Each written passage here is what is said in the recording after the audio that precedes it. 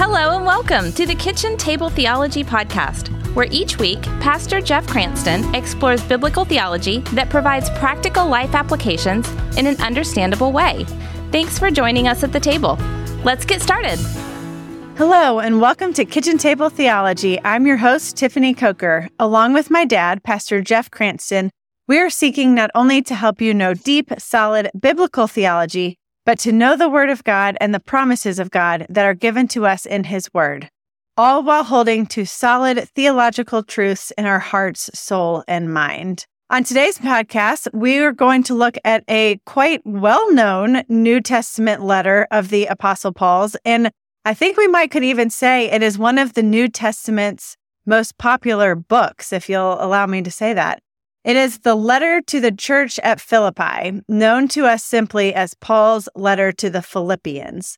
If you're new here with us at Kitchen Table Theology, we have been walking through every Bible book, discovering the theological themes contained in each book, along with sort of just giving a summarizing overview. So, Dad, let's just go ahead and jump into the book of Philippians. Yeah, well, let's do that. Hello again, Kitchen Table Theologian. Thanks for joining us and checking things out today as we jump into another New Testament book. And I want to begin by sharing with you a true story. The story is related to us from an author by the name of Leo Buscaglia. And he tells a story about his mother and what they called their misery dinner. Their misery dinner. It doesn't sound that appetizing, does it? Well, they called it that because it was the night after his father came home and said it looked as if he was going to have to declare bankruptcy, go into bankruptcy, because his partner had ripped him off and absconded with their firm's funds. The money that he had in this firm that he'd been working, it was gone. His partner had stolen it.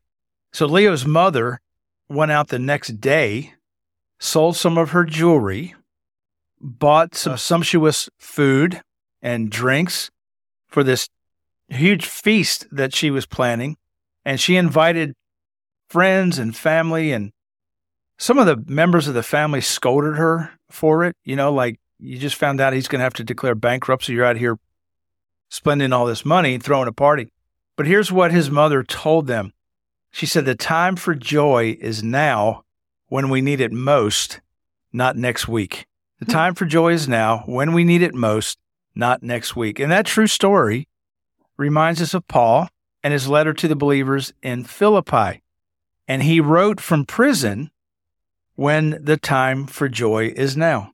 So it sounds like they maybe need to rename their misery dinner as a joy dinner. Yeah, that's what she intended it to be. All right, let's go ahead and turn to Philippians. Start with a basic question. Hopefully we might know the answer to this one. Who's the author? Yeah, well, thanks for beginning with an easy one. And the simple answer is the Apostle Paul. And as I said, I think when we did the podcast on Ephesians and some of these other books, there's always some people who want to say Paul wasn't the author, but the evidence is so overwhelming, it's not even really worth discussing. It's the Apostle Paul. Now, we know Paul ministered in Philippi during his second missionary journey. He had 3, and he spent about 3 months there. And the ministry at Philippi marked Paul's entrance into Macedonia. And that came about as a result of a vision Paul had in the city of Troas, where he was told to go to Macedonia, which, and all of that geographically wasn't really too far from Philippi anyway. So that's where he went. He spent some time there, but he's not writing from there. He's writing from prison. Okay, so quick question. Many of us have heard of Philippi. We've heard of this letter to the Philippians, but as far as the actual city of Philippi goes, where is it located, or is it just not around any longer so we don't know about it? Yeah, good question. It's still there, although Paul's Philippi, first century Philippi, is no longer a functioning city. It's located in Greece, not too far. I think if memory serves, 13, 15 miles, something like that, from the Aegean Sea. Some major excavations started taking place in the first half of the 20th century. They got paused because of World War I. They picked that up again. Then they got paused again with World War II. but they have been excavating. That's easy for you to say. Excavating Philippi, first century Philippi, and it continues today. So the biblical city of Philippi, which is mostly ruins. I mean, you can go there and see these great ruins of this city. It's now presently, it's a UNESCO World Heritage Site. And so, Tiff, the next time you're in Greece, you just can spend the day wandering around the city where Paul ministered. Yeah. Next time I'm swinging by Greece, I'll be sure to stop by. So during his first stay in Philippi, because he also later briefly visited the city on his third missionary journey, so not to get too confusing, but the first time he visited that city was on his second missionary journey. And when he did, he brought a number of people to faith in Christ who eventually formed the core of this new burgeoning congregation in the city. And among them were Lydia, a businesswoman who opened her home to Paul and his co-workers, and the Philippian jailer, who was converted under Paul's ministry after an earthquake miraculously broke open the prison. Now, you can read about all of that. All of these things happened in Philippi, and we can read about those two things in Acts 16. I would love to go to Greece one day. Maybe I can go see the city of Philippi. But let's keep going here. So Paul wrote the letter to the Christians in the city of Philippi. About when did he write this letter? It was around 61 or 62 AD. This is one of the 4 prison epistles. And most believe Paul wrote this one last, near the end of his imprisonment in Rome. Now, how did it get there? I'm always fascinated by this stuff, but Paul sent the other 3 prison epistles, and I wonder if Kitchen Table Theologians remember what those were. They were Ephesians, Colossians, and Philemon, along with Philippians. He sent those 3, Ephesians, Colossians, Philemon, by a man called Tychicus, because those 3 letters were going to places fairly close to one another. However, the letter to the Philippians was delivered by a man named Epaphroditus. Epaphroditus had gone to Rome to visit Paul, to try to take care of Paul's needs, and he brought with him financial help from the church at Philippi, and Paul mentions this twice in the book, in chapter 2 and in chapter 4. But while he was in Rome, Epaphroditus took ill, which delayed his return home, and therefore delayed the delivery of the letter. But as we know, he eventually got better, and the letter eventually arrived there in Philippi. With that sort of brief background on the letter, let's turn and look at the content for a few minutes. Why is what Paul wrote in his letter to the Philippians so important?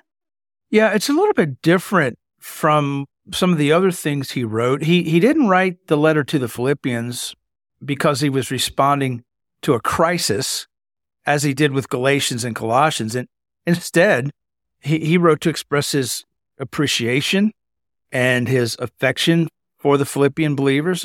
More than any other church, I think, the believers at Philippi offered Paul material support for his ministry. So as you read through this very short book, it's only 4 chapters, we sense his love for them, not just because he lived among them for a while and visited them twice and wrote to them, but because, we also see his love for them because he mentions them to other people. And we read about the Philippians in the book of Acts. We read about the Philippians in 2 Corinthians. And Paul has a clear affection for these fellow believers. And that comes through in the writing as he's encouraging them to joyfully live out their faith. We've mentioned it a few times now. So joy seems to be the main theme of this book. And really, Paul did talk about it so much, didn't he? Yeah, he did. Think of this.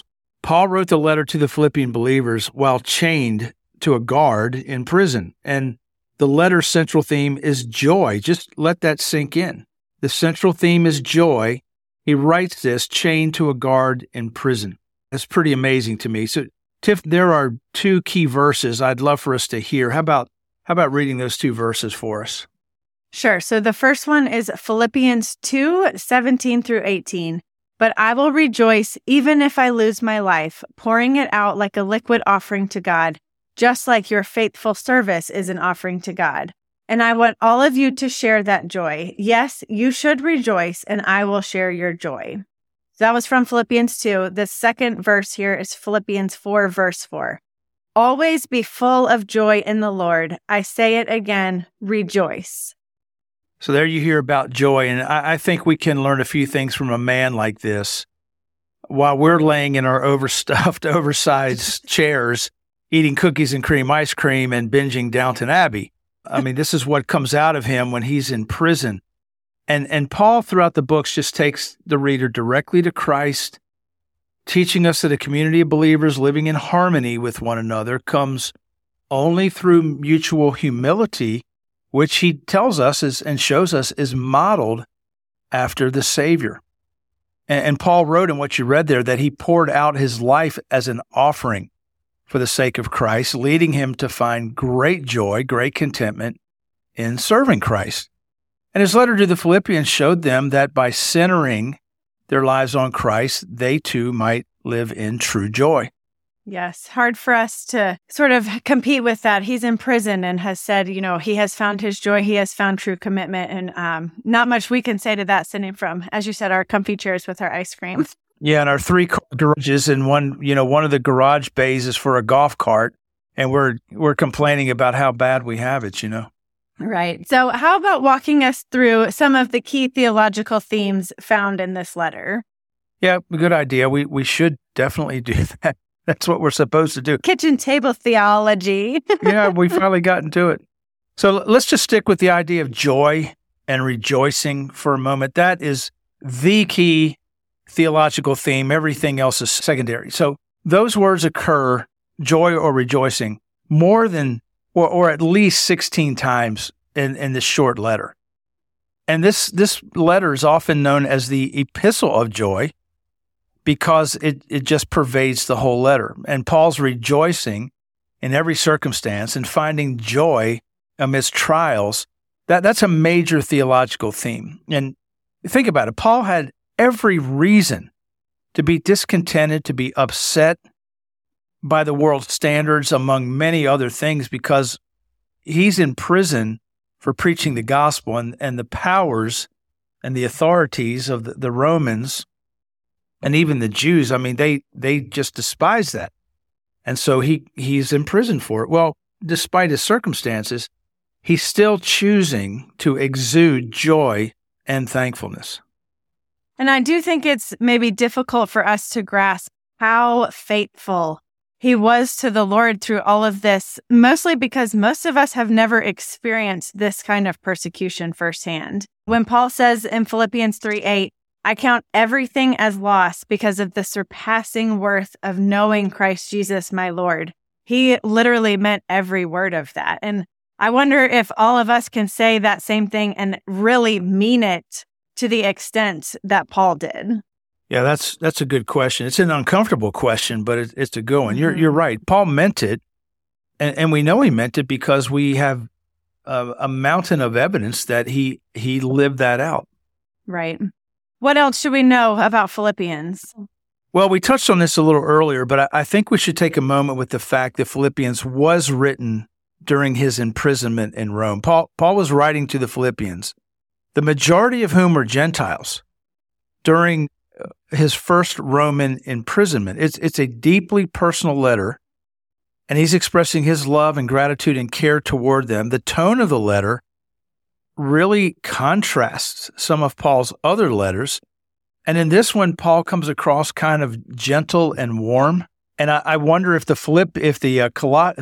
Corinthians ever got a hold of the Philippians letter, they probably would have, looked at the 2 letters they got from Paul and said, is this even the same guy? Because he was just wearing the Corinthians out most of the time because they needed it.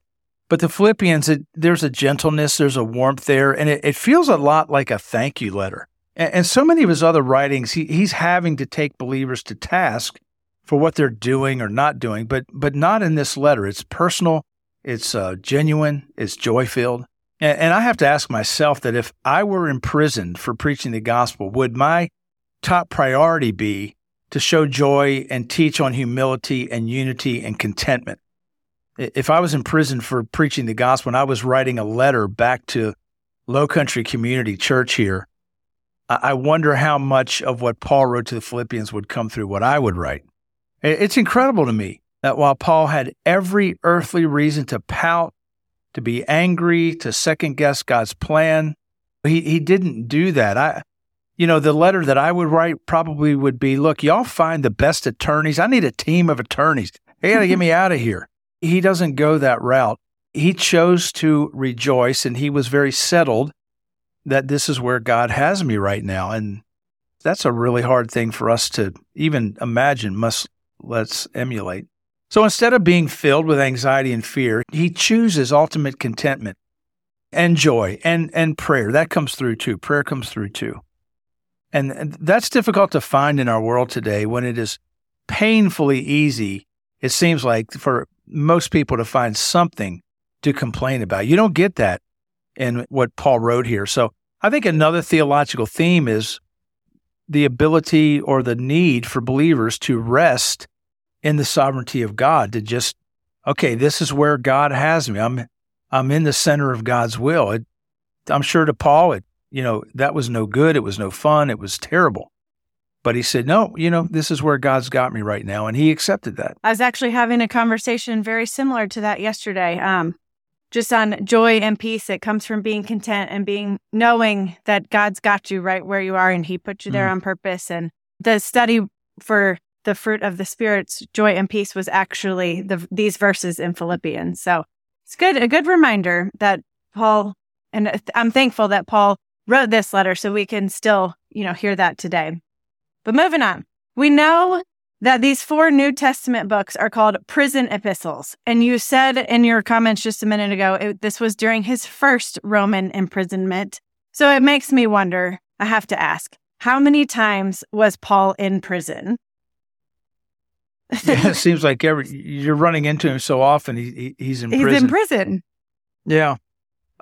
There's a guy named Ryan Schellenberg, and he wrote a book called Abject Joy. And he tells us that not only was Paul imprisoned, but Paul was imprisoned a lot. Clement of Rome, one of the early church fathers, Clement of Rome, claims Paul was 7 times behind bars, he says. Wow. In 2 Corinthians, Paul says simply that he experienced, quote, far more imprisonments, end quote, than any of the other apostles. I was in prison far more times than the rest of them. So I think the answer, how many times, we don't know exactly how many times. Clement maybe can prove 7, but he was in jail or house arrest or prison, fairly often once he became a Christian. Well, thank you for that. Kitchen Table Theologian, we can link that book that Pastor Jeff just mentioned, Abject Joy, in the show notes in case you want to do a deep dive on that. But Dad, how about leaving us with something that I think is interesting, not only historically, but also it relates to our theological themes here. Philippians contains what many Bible scholars believe to be an early Christian hymn. Mm-hmm. And I know you love your hymn, so I'm excited to hear about this. It's so rich in theology. So I'll read the verses, and then you can maybe unpack it a little bit for us. So this is found in Philippians chapter 2, verses 5 through 11. Have this attitude in yourselves, which was also in Christ Jesus, who, as he already existed in the form of God, did not consider equality with God something to be grasped, but emptied himself by taking the form of a bondservant and being born in the likeness of men. And being found in appearance as a man, he humbled himself by becoming obedient to the point of death on a cross. For this reason also, God highly exalted him and bestowed on him the name which is above every name, that at the name of Jesus every knee will bow, of those who are in heaven and on earth and under the earth, and that every tongue will confess that Jesus Christ is Lord, to the glory of God the Father. So, Kitchen Table Theologian, if you've read through Philippians before, or maybe many times before, you recognize those verses. That was what most Bible historians believe, that was a hymn, possibly the earliest hymn of the church that we have. And multiple sermons or podcasts couldn't even do justice to all of the theology that's contained in those verses. But in closing today, let's summarize what those verses are our teaching. And even that's a little hard to do. So I'm going to turn to a fellow pastor by the name of Ray Fowler, raised down at Plantation Community Church in Plantation, Florida. And he draws out three concepts from these verses. First of all, he says, in the theology of all that, we learned that, first of all, there is no task too small to do for Jesus.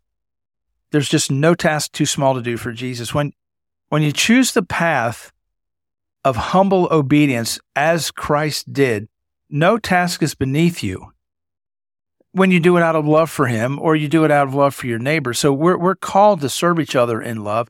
Jesus personified that, so no task is too small to do for him. Secondly, there is no obedience too difficult that God requires. Jesus humbled himself, Paul writes or shares in Philippians, and became obedient to death, he says, even death on a cross. So there's our example.